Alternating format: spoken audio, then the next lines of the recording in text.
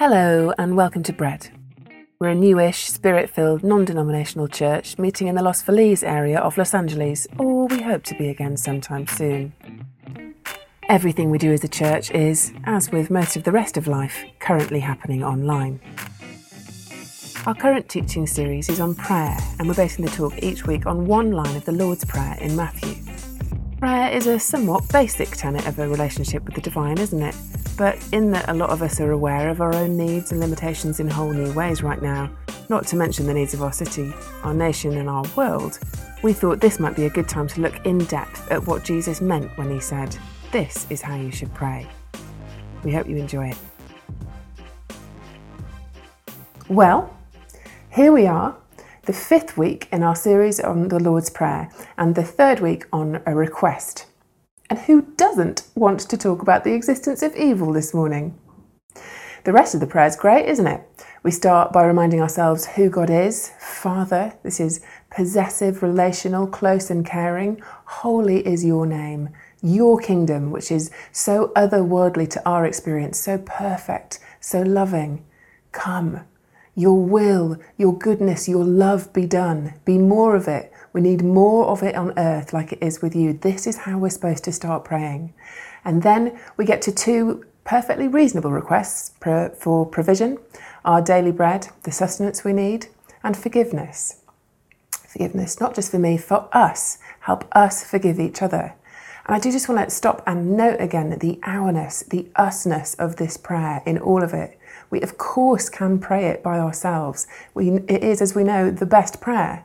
But throughout it, it says our, us, our, us. Not once me or my. We are supposed to pray this prayer together. We are supposed to do this together.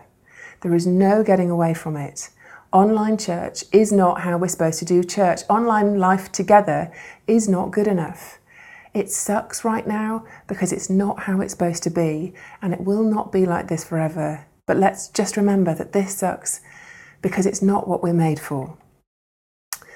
But to return to today, let's just take a moment to consider that the inclusion of this line, "Lead us not into temptation, but deliver us from evil," the fact that it's here in this great prayer guidebook of the Lord's Prayer, this is how you should pray prayer, implies engagement in prayer about these forces is something we are supposed to do.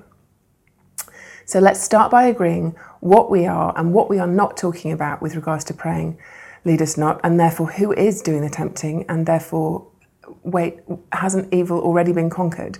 But also, just feel free in this moment to join me in a giant yuck. Because given the state of it all right now, I fully sympathise. No one wants a discourse on evil today. But I promise you it's going somewhere good and actually quite incredible and powerful, in fact. So just try to bear with me. Lead us not into temptation. The translation of this line is in fact quite misleading, if you'll pardon my pun. I'm not for once making a particularly contentious claim here about translations. Pope Francis, in fact, took this as far as the General Assembly of the Episcopal Conference of Italy last year to approve a change to the Lord's Prayer. It is not a good translation, he said, because it speaks of a God who induces temptation. So, the new liturgical book for the Roman Catholic Mass as of 2019 includes instead the line, "Do not let us fall into temptation." Pope Francis cares very much what a hurting world believes about who God is, and we need to too. He has no hand in evil. James makes this clear without any ambiguity, and he says, "When tempted, no one should say, 'God is tempting me,' for God cannot be tempted by evil, nor does he tempt anyone." So why pray this then? Because, of course, we all do fall into temptation. The New Testament, as well as the full and complete experience of any Christian you've ever known or heard of, makes it abundantly clear that our human propensity to mess things up doesn't end when we say yes to Jesus. We still mess up. However, looking at the word in the Greek, this is not so much about the temptations as we may think of them, that proverbial piece of chocolate cake in the fridge, lustful temptations, that unshakable, creeping thought that you really, really do need that unjustifiably expensive pair of kicks. I'm too old and too British to say the word kicks, aren't I? I'm not talking about the ways in which we are tempted not to do the thing that we know is good for us, our lean towards the naughtiness, the grueling reminders that we're human in the fallen sense. The word for temptation here is pyrosmos. It is different. It is translated more as the testing, implying something specific, the ultimate test, if you will. And in order to understand what the ultimate test is about, we're going to need to look at the 2 times that Matthew talks about pyrosmos, bookending Jesus' ministry, once in Matthew 4 when he's in the wilderness, and once in Gethsemane when he's about to be arrested. So we'll come back to that in a second, but first, evil. As Ed mentioned a few weeks ago when we were looking at Jesus' supernatural power over darkness, it's not the aspect of our faith that I think most Western Christians deal most readily with. We'd quite like not to really have to think about evil, wouldn't we? Outside of Halloween, of course, because then it's all fun and candy themed and for the kids. Funny, old, spooky, cuddly evil. This isn't, of course, true of many places around the world. Christians in animistic cultures across Africa, Latin America and Asia have little trouble engaging with the idea of forces of spiritual darkness because it's just part of their worldview. But for us, mainly yuck. You may well have heard this quote from C.S. Lewis's Screwtape Letters before, but he writes of 2 equal and opposite errors that us humans can fall into when it comes to the powers of evil. The first is disbelief, the bury your head in the sand approach. Don't acknowledge it, just pretend it isn't there, or if it does, it doesn't matter because human sin is the real issue, but not so much wanting to think about the evil. Or wallow in the evil, the other side. See evil all over the place, ascribe all worldly problems to evil, a demon under every teacup, the satanic author of every parking ticket. And then N.T. Wright adds a third option to Lewis's 2, which he calls the self-righteous indignation option. Thank God I'm not evil. Thank God I'm safe from all that. Keep them away though, those evil people. Keep our doors closed and our windows barred, lest they infect the children with their evil. Forgetting, of course, everything Jesus said about self-righteousness being, in fact, evil. And I think if you heard last week's talk, we might confuse this idea with the idea of wanting to condemn or tolerate evil. So I just want to be really, really clear. What we're talking about here is a bit different because we're not talking about people. People can be demon-possessed. People can act with incredible evil. But we're not talking about vilifying or disqualifying people. We're talking about praying every day that God would deliver us, set us free, liberate us, save us from evil that is real and pervasive and powerful out there and within each one of us. It is more than a sum total of all human evil impulses and actions. It is opposed to all that is good in God's creation, opposed to all that is good in human beings, made in God's image, opposed to all that is God. And I think we can at times grasp it, that there is such a thing as pure evil. Pictures of burning crosses on lawns, pictures of burnt out rainforests, the reports on sex-trafficked children here in our country, in this city. Los Angeles has been identified as a major hub. Predators preying on children who have mostly already been neglected and forgotten in our foster systems. We can grasp that evil exists. I visited the Holocaust Museum in Kigali a few years after the Rwanda genocide had ended. Row upon row upon row of the skulls of Tutsi men, women and children. Almost 1 million people murdered by the machetes of their former Hutu neighbours in just 100 days. It was division that was formed out of and exploited by white European interests in their land, just for the sake of clarity. We are not talking about something that only another kind of people do.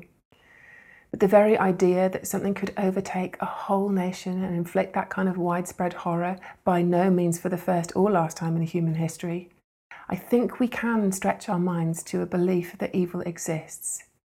I think we can go there on the idea that evil is a real force.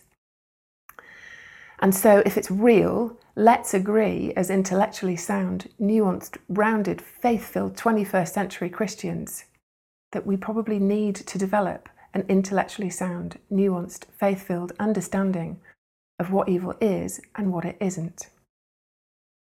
In fact, the Bible is pretty clear that there is not only evil, a pervasive force, cosmic powers of present darkness and spiritual forces in heavenly places, in Paul's words, but also an evil one. The Genesis serpent, Job's accuser, the battling foe of Daniel's angels, a prowling lion roaring for its prey, is Peter's words. Jesus had quite a lot to say about evil. But before we move on to that, given that it's spooky season, I did want to say one tiny thing about the genre of horror. I think that the urge to enjoy an escapist thrill is as understandable in these times as any. I don't think that seeking a thrill from our relaxation moments is a problem in and of itself, all things balanced. But here's the thing with horror. And I say this seeking to imply no righteous indignation, either as a pastor with unsolicited advice for you, or as a self-confessed massive scaredy cat. You couldn't pay me to watch a horror movie. But I would say that we might do well to check our interest in the glorification of evil in our movie viewing habits. I'm sure that some films depicting darkness can in fact shed important light on the nature of goodness and light. I think there's massive precedent for this, from Tolkien to Peretti to Potter. We just want to be careful what images we're filling our minds with.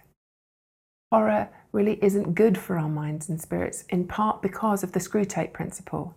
On the one hand, it can numb us to the idea of darkness by desensitizing our eyes to its reality and destruction. And on the other hand, it just fills our minds with darkness. We are in the business of following the Spirit, and keeping our minds clean for Him is quite important when it comes to discerning where His voice, His light are leading us. Good then. Back to temptation, or the ultimate testing, as we now know we're talking about. And 2 times in Matthew that Jesus faces this, to be read by Tara. The first is from Matthew 4. Then Jesus was led by the Spirit into the wilderness to be tempted by the devil. After fasting 40 days and 40 nights, he was hungry. The tempter came to him and said, "If you are the Son of God, tell these stones to become bread." Jesus answered, "It is written, 'Man shall not live on bread alone, but on every word that comes from the mouth of God.'" Then the devil took him to the holy city, and he had him stand on the highest point of the temple. "If you are Son of God," he said, "throw yourself down, for it is written, 'He will command his angels concerning you. They will lift you up into their hands so that you will not strike your foot against a stone.' Jesus answered him, 'It is also written, 'Do not put the Lord your God to test.'" Again, the devil took him to a very high mountain and showed him all the kingdoms of the world and their splendor. "All this I will give you," he said, "if you will bow down and worship me." Jesus said to him, "Away from me, Satan, for it is written, 'Worship the Lord your God and serve him only.'" So this is right at the beginning of Jesus' public ministry. He has just been baptized and he's filled with the Spirit, and then all 4 Gospels agree he goes into the wilderness for 40 days worth of dedicated time alone with his Father, girding his resolve and focus before he meets Satan for the peirasmos, the testing. And there's a bit more going on here than we might naturally see. The 3 temptations given to Jesus are given to demonstrate the newness of this day, Jesus' stark contrast with all who've gone before. 40 years of wilderness wandering of the Israelites given as 40 days of wilderness fasting. But this time, Jesus will not fall prey to the allure of power and riches like all the other leaders and kings of Israel before him. Jesus answers in Moses' Deuteronomy language to hammer this point home, that he knows what God has said and he knows who he is. But there's also a retelling of the fall scene from Genesis 3 in the devil's taunts. The "you won't die if you jump, you can become like God." The devil is trying to ensnare Jesus the same way the snake got Adam and Eve. Death is the result of Adam's sin, and Jesus, known as the second Adam, is here to deal with it. This test that Adam and Eve faced and that Jesus faces here is about, at its very root, the thing that is broken in all of us. It is the desire for power on our own terms. the desire really to be like God, in charge of our own ships, heroes of our own story, leads in our own films.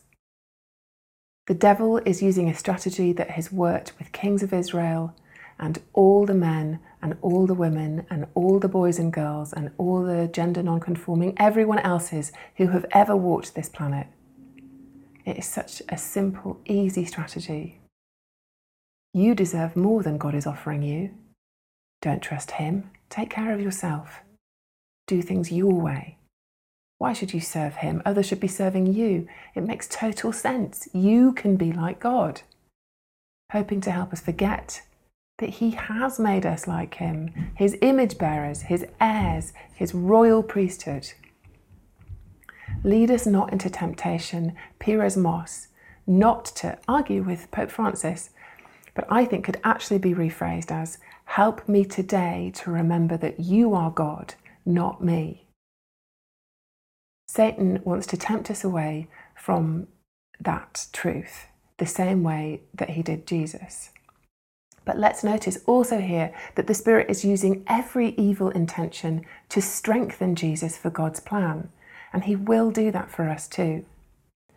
So let's skip forward to Jesus' dreaded night before, where he's gone with Peter and two of the other disciples into the Garden of Gethsemane to pray. Going a little farther, he fell with his face to the ground and prayed, "My Father, if it is possible, may this cup be taken from me, yet not as I will, but as you will." Then he returned to his disciples and found them sleeping. "Couldn't you men keep watch with me for 1 hour?" he asked Peter. "Watch and pray so that you will not fall into temptation. The spirit is willing, but the flesh is weak." He went away a second time and prayed, "My Father, if it is not possible for this cup to be taken away unless I drink it, may your will be done." When he came back, he again found them sleeping, because their eyes were heavy. So he left them and went away once more and prayed the third time, saying the same thing. Thank you, Tara.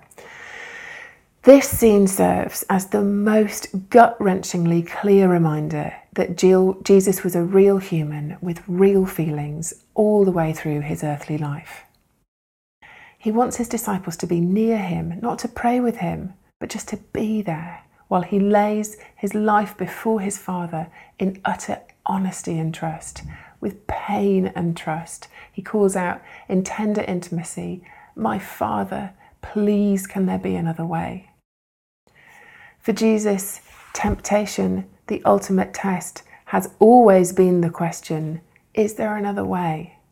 It's why the devil tried what he tried in the wilderness, and it's why, in case you've ever wondered, Jesus seems so uncharacteristically harsh with Peter a couple of chapters before this, when he says, "Get behind me, Satan."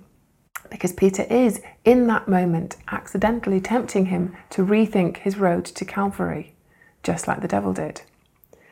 And here, this is the testing again, the most severe of his life. He's always known the cross is where he's headed, and yet even Jesus, perfect, blameless Jesus, pleads for another way. In dread of pain and death that would in fact be a shadow on what was to follow in the unthinkable whirlpool of evil that would engulf him in the horror of separation from God when he died. Jesus knows he's got to go there alone and unaided so that the rest of the world can go free. And this is vitally important to what we're talking about. This is where we can remember that this is where we're different. This is how we're different. Because Jesus did what he came to do. It is finished. We live somewhere else now, where death has been conquered, the light has come. In every instance of evil that we will ever face, we face knowing that nothing can separate us from his love. And this is where nuance and maturity comes in. Because we can cling to a faith that says, if you love me, you'll prevent anything bad from ever happening to me. And it's not that terrible a prayer to pray. It's not that different, not that far away from deliver us from evil. It's not terrible, but it's not a Jesus prayer. It's not a prayer that's engaged with the reality of where we live. Jesus teaches us that even though we live in a world where pain and suffering and evil exists, we have a Father in heaven who is good and who we can trust enough to say, you are God, you are good, and I will trust you. Not my will, but yours. It's the hardest prayer we will ever pray. We might not have all the satisfactory answers to the problem of suffering with our exquisite reason, because those arguments don't, unfortunately, really exist. But you know what? Suffering doesn't really need reason, not really. Even if there is a satisfactory answer to the problem of suffering, it wouldn't end suffering. What suffering really needs is love and a knowledge that in the end, good wins. And in the meantime, it requires unwavering knowledge that God is not unmoved by our pain. It needs to know that God the Son sits in Gethsemane and shows us how to feel about this when he sweats blood on our behalf. And it's this that our world is crying out for. Deliver us from evil is a prayer that our world needs us to be praying against an enemy who comes for all that is good, knowing that God hears us, is victorious. Who of us is not aware of how badly the world needs this now? Deliver us from evil, Lord. Deliver us from evil. When we don't know what else to pray, we do know how to pray that. I want to now tell you about my friend Catherine. Some of you may remember her from our days in Culver City. Last year, this fit, healthy, active, public school teaching 27-year-old in the prime of her life was diagnosed with thyroid cancer. She and her Christian family and many of us began to pray passionately and with faith for God to heal her, for this to be dealt with swiftly and with minimal disruption to her life. She wrote to me about this all earlier this week. Soon after my initial diagnosis, my doctors realised it had spread to my lymph nodes, meaning it had spread throughout my body, which meant my prognosis changed from curable to manageable, which means despite surgeries and treatments, it is most likely never going to completely go away. And that changed everything for me. I felt like all the prayers I had prayed and all the prayers of all the people praying for me hadn't worked. God had disappointed me. I prayed through the Lord's Prayer every day for almost 6 months. I didn't have any other words. I didn't feel like it would miraculously go away, even though I believed it could. And as I sank deeper into the Lord's Prayer, my prayers for myself started to change. They went from take the cancer away to comfort me, draw me close. From take these side effects away to you promise me the fruits of the Spirit, help me find peace. And now from let my numbers be lower than 1 forever to be near to me, help me see your face, help me to become more like you. Of course, God's will, she goes on, is not for me to have cancer. Cancer is not from him. But what is his best good? That we would see his character here on earth, that we would bring his kingdom a little closer to each person we encounter, that we would know and seek after him and be more like him because he is good. He can even use cancer for his good if I let him. Despite all the pain and heartbreak, I have not been separated from his goodness, so I'm living in the tension of all the evils of the world, cancer included, and the beautiful reality of the goodness of God. Quite extraordinary courage and faith, I'm sure you'll agree. And here is the crux of all of it. We have no guarantees of health or wealth or prosperity, that the raging fires of this world, figuratively or literally right now, will not touch us. But we have guarantees that we will not ever be separated from God's love and his goodness. This is the promise. And it is this goodness that is our fuel to face it all. This knowledge of his goodness, the fuel of perfect love, of peace that surpasses all understanding, not in denial of the pain, but fueled to withstand it, knowing that God uses broken things and rebuilds them stronger, better, more like they were meant to be, more in his image, more made for somewhere else.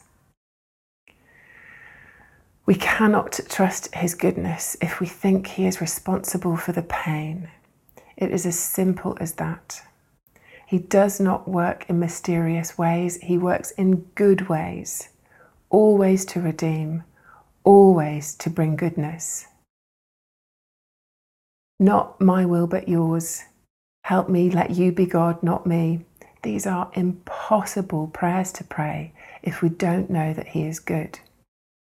And I think what the Spirit wants to do this morning for many of us is just simply tell us, remind us, and help us experience that he is good, to meet us, to heal the desperate pain caused by misunderstanding the nature of God when it comes to his plans and when it comes to the things that we experience in this life, the evil that we experience in this life.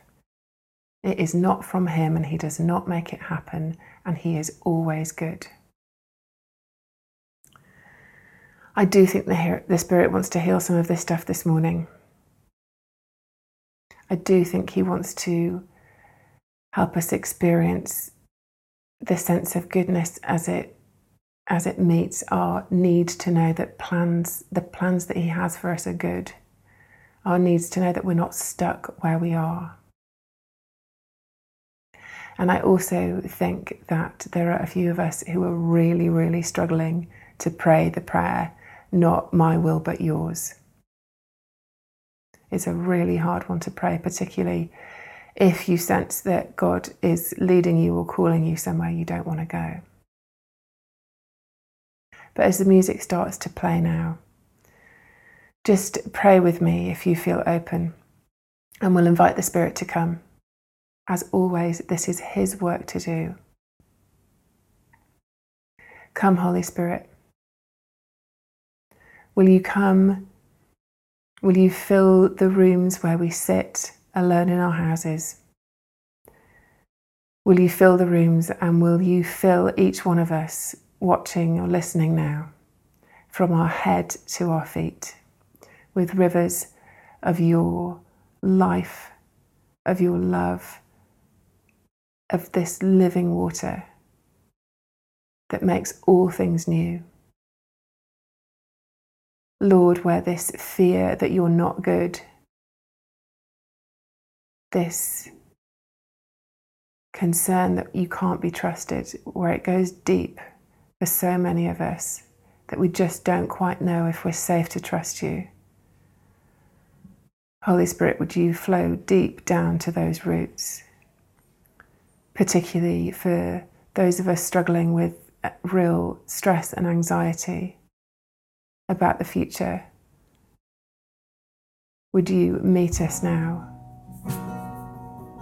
We know that your perfect love casts out fear, but would you fill us with that love now? More of it as we worship now. Amen.